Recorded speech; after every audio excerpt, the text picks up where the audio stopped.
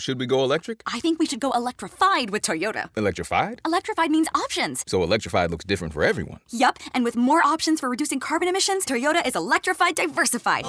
Learn more about our Beyond Zero vision for the future at toyota.com/Beyond Zero. Autumn presents The Global Backlash Against Women, written by Peter Beinart. When Americans look abroad these days, they see Donald Trumps everywhere. In Brazil, whose new president, Jair Bolsonaro, endorses torture, threatens to pull out of the Paris Climate Change Agreement, and suggests that his country was better off under military rule. In the Philippines, where President Rodrigo Duterte has overseen the extrajudicial killing of thousands of alleged drug dealers and threatened to impose martial law nationwide. In Hungary, where Prime Minister Viktor Orban has quashed the free press, enriched his cronies, and stoked fear and hatred of refugees. In Poland, whose Law and Justice Party has undermined the independence of the Supreme Court. Even in Italy, whose leaders demonize immigrants, bash the European Union, and pal around with Steve Bannon. But the more you examine global Trumpism, the more it challenges the storylines that dominate conversation in the United States. Ask commentators to explain the earthquake that has hit American politics since 2016, and they'll likely say one of two things. First, that it's a scream of rage from a working class made downwardly mobile by globalization. Second, that it's a backlash by white Christians who fear losing power to immigrants and racial and religious minorities. Yet these theories don't travel well. Downward mobility? As Anne Applebaum pointed out in this magazine just a few months ago, Poland's economy has been the most consistently successful in Europe over the past quarter century. Even after the global financial collapse in 2008, the country saw no recession. In the years leading up to Duterte's surprise 2016 victory, the Philippines experienced what the scholar Nicole Curato has called phenomenal economic growth. The racial and religious backlash theory leaves a lot unexplained, too. Immigration played little role in Duterte's ascent, or in Bolsonaro's. Despite his history of anti-black comments, pre-election polls showed Bolsonaro winning among black and mixed-race Brazilians. Racism has been even less central to Duterte's appeal. The problem with both American-born storylines is that authoritarian nationalism is rising in a diverse set of countries. Some are mired in recession, others are booming. Some are consumed by fears of immigration, others are not. But besides their hostility to liberal democracy, the right-wing autocrats taking power across the world share one big thing, which often goes unrecognized in the U.S. They all want to subordinate women. To understand global Trumpism, argues Valerie M. Hudson, a political scientist at Texas A&M, it's vital to remember that for most of human history, leaders and their male subjects forged a social contract. Men agreed to be ruled by other men in return for all men ruling over women. This political hierarchy appeared natural as adults ruling children, because it mirrored the hierarchy of the home. Thus, for millennia, men and many women have associated male dominance with political legitimacy. Women's empowerment ruptures this order. Youths oppress my people, and women rule over them, laments Isaiah in the Hebrew Bible. My people, your leaders mislead you. Because male dominance is deeply linked to political legitimacy, many revolutionaries and counter-revolutionaries have used the specter of women's power to discredit the regime they sought to overthrow. Then, once in power themselves, they have validated their authority by reducing women's rights. In a 1995 paper, Arthur Gilbert and James Cole of the University of Denver observed that French revolutionaries made Marie Antoinette a symbol of the immorality of the Ancien Régime, and that Iranian revolutionaries did the same to Princess Ashraf, the unveiled and powerful sister of the Shah. After toppling the monarchy, the French revolutionaries banned women from holding senior teaching positions and inheriting property. Ayatollah Khamenei made it a crime for women to speak on the radio or appear unveiled in public. Some of the revolutions of the Arab Spring followed a similar course. In their book, The Hillary Doctrine, Valerie Hudson and Patricia Lytle note that when the Muslim Brotherhood leader Mohammed Morsi replaced the longtime dictator Hosni Mubarak in Egypt, Morsi quickly announced that he would abolish the quota guaranteeing women's seats in parliament, overturn a ban on female circumcision, and make it harder for women to divorce an abusive husband. After Muammar Gaddafi's ouster, the first law that Libya's new government repealed was the one banning polygamy. Trump, Bolsonaro, Duterte, Orbán, and their ilk aren't revolutionaries, but they too use gender to discredit one political order and validate another. Each describes the regime that preceded him as illegitimate. Trump claimed that Barack Obama wasn't born in the United States and thus wasn't eligible to be president under the Constitution. Bolsonaro and Duterte accused previous governments of tolerating unacceptable levels of crime. Poland's Law and Justice Party claimed that its predecessors were beholden to Russia and the European Union. In each case, Trump and his ideological cousins tied their predecessors' illegitimacy to women's power. And in each case, their efforts to denigrate and subordinate women cemented, for their supporters, the belief that the nation, having been turned upside down, was being turned right side up. It's easy to see how this worked for Trump. He made Hillary Clinton, the first woman ever nominated for president by a major party, the personification of America's corrupt political system. But rather than credibly promise to cleanse America of corrupting financial interests, he promised his supporters, the majority of whom told pollsters that America had grown too soft and feminine, a government cleansed of the corruption of one particular villainess. Outside Trump rallies, vendors sold T-shirts showing Trump as a bare-chested boxer towering over a suggestively posed Clinton. Trump 2016, finally someone with balls, read one pin. Declared another, don't be a pussy. Vote for Trump in 2016. Inside the rallies, crowds chanted, lock her up, a taunt never directed at Trump's male primary rivals. Again and again, Trump responded to women who challenged him politically. Fox News' Megyn Kelly, his rival presidential candidate Carly Fiorina, MSNBC's Minka Brzezinski, Democratic Senator Elizabeth Warren, by calling them ugly. After his second debate with Clinton, he observed that she had walked in front of me and, believe me, I wasn't impressed. The implication was clear.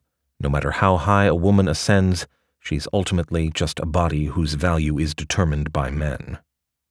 Commentators sometimes describe Trump's alliance with the Christian right as incongruous given his libertine history. But whatever their differences when it comes to the proper behavior of men, Trump and his evangelical backers are united by a common desire to constrain the behavior of women. That alliance was consecrated during Brett Kavanaugh's Supreme Court confirmation hearings, when Republicans raged against Judiciary Committee Democrats for supposedly degrading the Senate by orchestrating a public hearing for Christine Blasey Ford, who had accused Kavanaugh of sexual assault.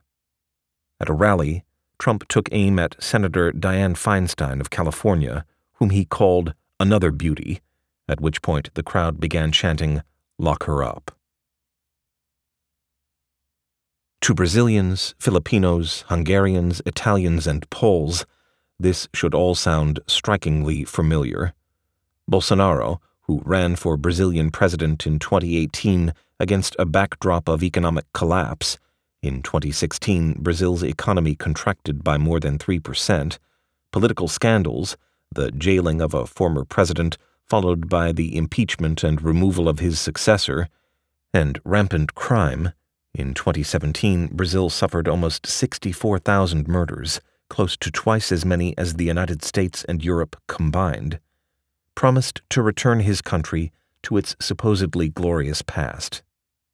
We want a Brazil that is similar to the one we had 40, 50 years ago, he declared, even though 40 and 50 years ago, Brazil was a military dictatorship. Like Trump, Bolsonaro linked this counter-revolution to a counter-revolution against uppity women, when, as a legislator, he voted to impeach Brazil's first female president, Dilma Rousseff, who had been tortured by Brazil's military rulers in the early 1970s. He dedicated the vote to one of that regime's most infamous torturers. In 2015, he told a Brazilian congresswoman, "I would not rape you because you are not worthy of it." Crowds at Bolsonaro rallies chanted that they would feed dog food to feminists. And, like Trump, Bolsonaro has intense support from his country's growing population of evangelicals, who appreciate his fervent opposition to abortion and gay rights. In the Philippines, Duterte didn't have an economic or corruption crisis to help him delegitimize the political order. But he used fear of drugs to depict the Philippines, in Nicole Curato's words, as a nation on the brink of disaster. Like Bolsonaro, Duterte promised to restore the law and order his country had supposedly enjoyed during its autocratic past. A few months after taking office, he buried the remains of the longtime dictator Ferdinand Marcos with military honors in Manila's Cemetery of Heroes. Also like Bolsonaro, Duterte has threatened violence against women. In 2017, he informed Filipino soldiers that because he had declared martial law on the island of Mindanao, they could each rape up to 3 women with impunity. In 2018, he told soldiers to shoot female rebels in the vagina because that would render them useless. Duterte's anti-feminist crusade, like Trump's and Bolsonaro's, has also featured the ritualized humiliation of powerful women. When Senator Leila de Lima demanded an investigation into Duterte's drug war, he vowed to make her cry. The government then detained de Lima on drug trafficking charges and leaked evidence supposedly proving, in Duterte's words, that she was screwing her driver like she was screwing the nation. A congressman who would later become Duterte's spokesman joked that de Lima wanted to be detained at an army base because there are many men there. Not even Duterte's female vice president, Leni Robredo, a member of a rival political party, has escaped his taunts. At a public event in 2016, he noted gleefully that the skirts she wore to cabinet meetings were shorter than usual. One can see parallels in Italy, whose Deputy Prime Minister Matteo Salvini, a Steve Bannon ally noted for his authoritarian tendencies, in 2016 compared the female president of the lower house of parliament to an inflated sex doll. The Italian government is promoting a law that critics say would eliminate child support, and a government spokesperson said forthcoming legislation would prosecute women who accuse their husbands of domestic violence if the husbands are not convicted. Not all of the new authoritarians are this flamboyant, but they all link the new political order they seek to create to a more subordinate and traditional role for women. Orbán, who has accused his predecessors of permitting immigrants and Roma to undermine Hungary's identity, has proposed a comprehensive agreement with Hungarian women to bear more children. He promotes debt-free education for women, but only if they have at least 3 children. For its part, Poland's autocratic government has run ads urging Poles to breed like rabbits and banned over-the-counter access to the morning-after pill. In late 2017, after Polish women protested draconian new restrictions on abortion, the government raided the offices of women's groups. For women's rights advocates, these sexist authoritarians pose a conundrum. Defeating them requires empowering women, yet the more empowered women become, the more right-wing autocrats depict that empowerment as an assault on the natural political order. It's no coincidence that Bolsonaro and Duterte are fervent critics of female former presidents, or that women were among Duterte's and Trump's principal opponents. Christine Blasey Ford's allegations inspired women protesters to fill the U.S. Senate. Yet images of women yelling at male senators probably helped Republicans keep the Senate in the 2018 midterm elections. Assisted by the record number of Democratic women elected this fall, Nancy Pelosi will likely become Speaker of the House again this January. but Pelosi herself has long been a convenient target for Republicans made anxious by the specter of feminist power. Over the long term, defeating the new authoritarians requires more than empowering women politically. It requires normalizing their empowerment so autocrats can't turn women leaders and protesters into symbols of political perversity. And that requires confronting the underlying reason many men, and some women, view women's political power as unnatural, because it subverts the hierarchy they see in the home. The first gender difference that individuals notice, Valerie Hudson told me, is the difference between sexes in one's own home. That establishes the first political order, the nature of how things should be in the country. It is no surprise, therefore, that authoritarians often succeed when women, especially feminist women, threaten male dominance of public life in countries where men still reign in private. Compare the United States, the Philippines, Brazil, Hungary, and Poland with the countries of Northern Europe, where women's political power has become more normal. In 2017, women made up 48% of Iceland's parliament. In Sweden, the share was 44%, in Finland, 42%, and in Norway, 40%. In the countries that have recently elected gender backlash authoritarians, the rates are lower, ranging from Italy's 31% to Hungary's 10%. This doesn't mean a Nordic Orban or Bolsonaro is impossible. Northern Europe has its own far-right parties, but it's harder for those parties to use gender to delegitimize the existing political order, because women's political empowerment no longer appears illegitimate. It no longer appears illegitimate in large measure because gender equality has become more normalized in the home. In 2018, the Organization for Economic Cooperation and Development published the amount of time per day that women and men spent doing unpaid household chores, such as cleaning, shopping, and childcare. If you calculate the gender gap in each country, a pattern emerges. There is a striking correlation between countries where women and men behave more equally in the home and countries where women are more equally represented in government. Take Sweden, 44% of whose parliamentarians are women. There, the gap between the amount of housework done by men and that done by women is less than an hour a day. In the U.S., where women will soon make up roughly 23% of Congress, the household gender gap is an hour and a half. In Hungary, where women account for 10% of Parliament, it is well over 2 hours.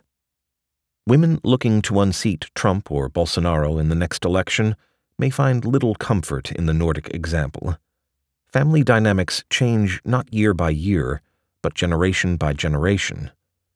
Nonetheless, the new authoritarianism underscores the importance of an old feminist mantra: the personal is political. Foster women's equality in the home, and you may save democracy itself. If you enjoyed this production, find the best long-form articles read aloud in the Autumn app, available now for iPhone.